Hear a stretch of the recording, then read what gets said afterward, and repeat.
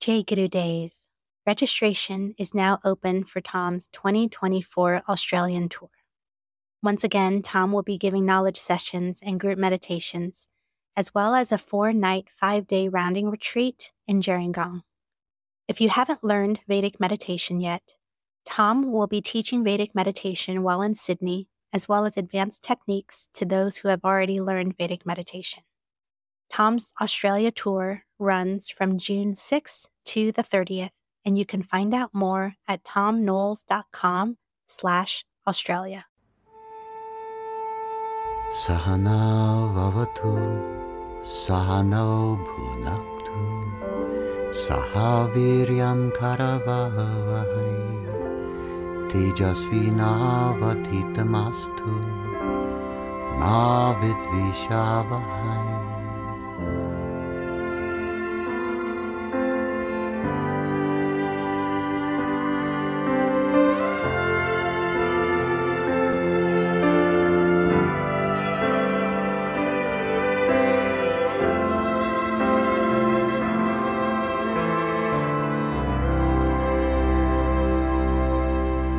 A round, quotes unquotes, consists of doing a set of Vedic yoga asanas. Asana means physical postures and positions where you bend and stretch gently. And this is not to be confused with the kind of yoga that we see commonly taught in the West. We refer to it as asana because this is more technically the proper name. Asana means a seat or a pose, and gentle bending and stretching, which can be done by anybody of any age, irrespective of their level of flexibility. So about 10 minutes of some gentle bending and stretching, followed by a few minutes of a gentle alternate nostril breathing technique known as pranayama. Prana is the Sanskrit word for the life force in the air, and the word yama means to administer something. Pranayama means to administer the breath to yourself in a particular way. And this breathing technique, pranayama, which also comes from the same ancient tradition as Vedic meditation, is known to quiet and settle the mind and the body in advance of meditating.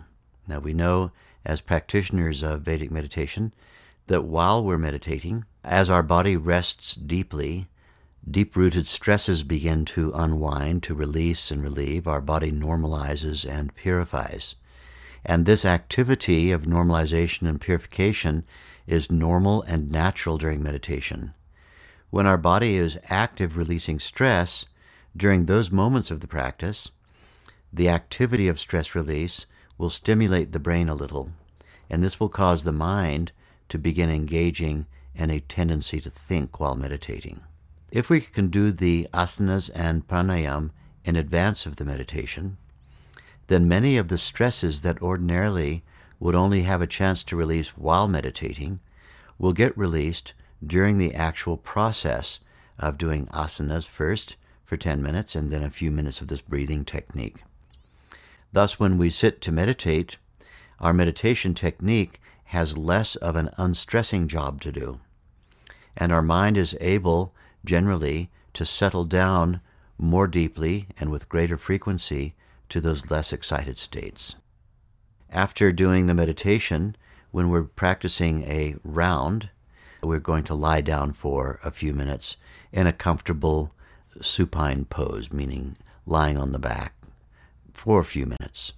Now, doing that, the physical asana, the pranayam, the breathing, the meditation for 20 minutes or for as many minutes as your teacher, qualified teacher, instructs you to do, followed by lying down. This process of doing a round needs properly to be instructed. A person can't just look up any old yoga positions or any old breathing technique and then meditate in any old way and then lie down at the end and call that doing a round. It needs properly to be learned by someone who has been carefully trained by me or by someone I've trained to complete that process.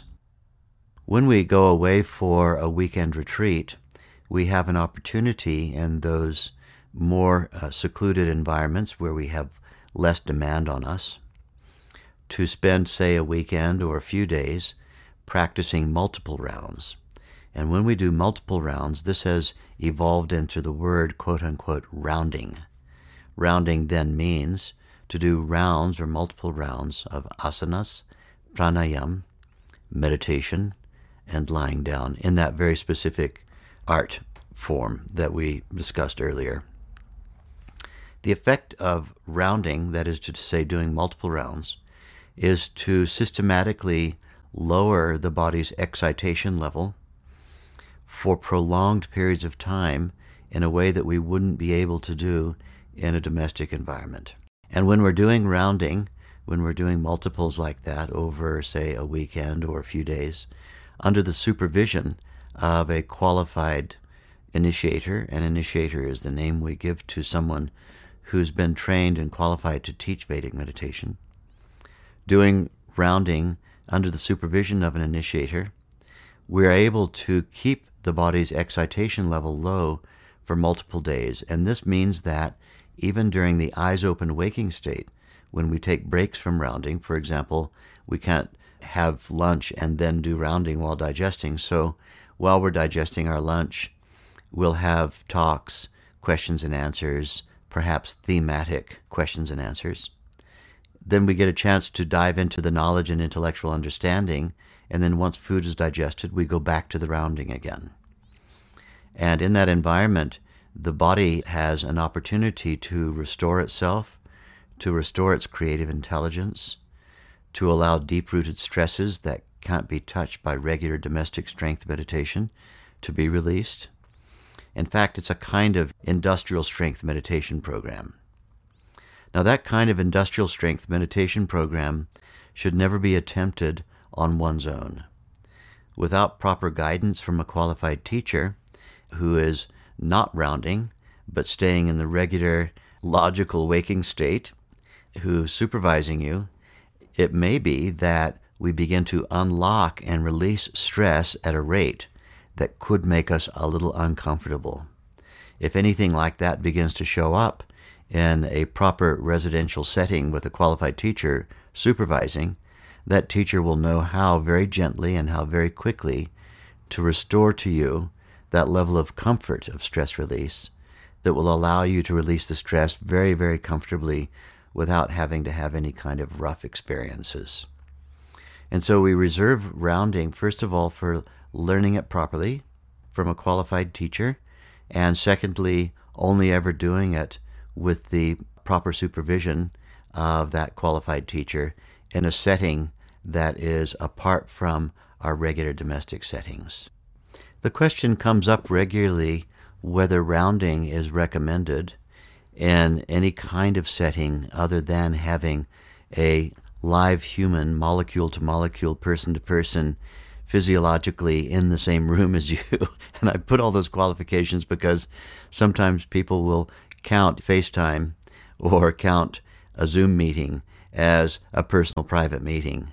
And I don't agree with that. A teacher has to be able to examine the responses of their student to the effect of rounding in real time in the actual same room as you. And so rounding shouldn't be done. I don't recommend it to be done by Zoom meetings or via FaceTime, or for people to commence rounding in regular domestic environments at all, because you never know when the plumber's going to show up and you'd forgotten that you'd scheduled that appointment, or you're going to get a visit from your father-in-law, or you're going to get some other kind of disruption. Your dog ran away and was lost, and somebody called you on the phone and you have to go get your dog. And there you are, just finished doing 6 or 7 rounds that day. The potential for interruption and the potential for disruption of the rounding process in one's own domestic environment, or even in an environment where you may have set yourself aside, but you don't have the teacher there to protect you from these invasions of privacy, I really don't recommend it in the strongest terms.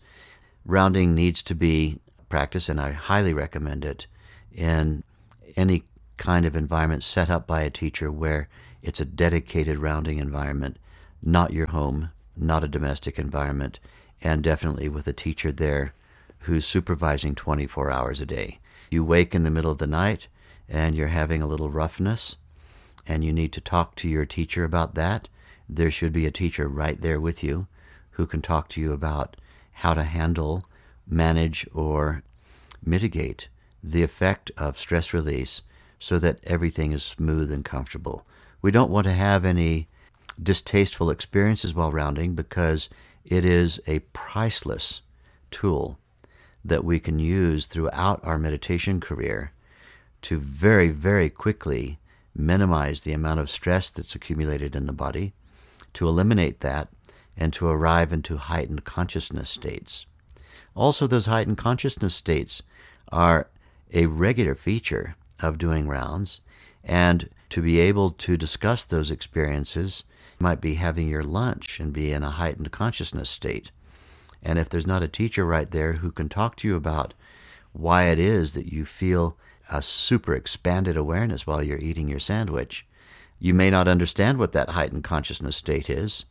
And so, again, we have the deep importance of having a qualified teacher in full-time supervision anytime rounding is going on.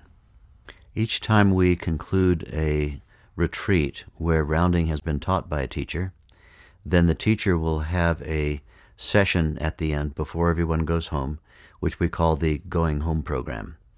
And the Going Home Program may include, depending on the person and depending on their experience, may include a maximum of doing one round in the morning to replace what normally would be one's meditation session, and the second part of that maximum to do one round to replace the evening meditation, but no more than that.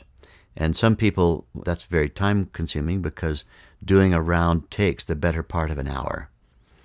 And not a lot of people have a full hour that they could devote to doing one round in the morning instead of a 20-minute meditation, and doing one round in the evening instead of a 20-minute meditation. But such things are possible if, in fact, the teacher has had a conversation with the particular student and given their approval for that. If someone has had very smooth experiences in a retreat while rounding, they might have in their Going Home program as much as one round in the morning, one round in the evening, given 2 full rounds in one day, or 1 full round in the morning, or 1 full round in the evening, with the other meditation session simply being a regular 20-minute session.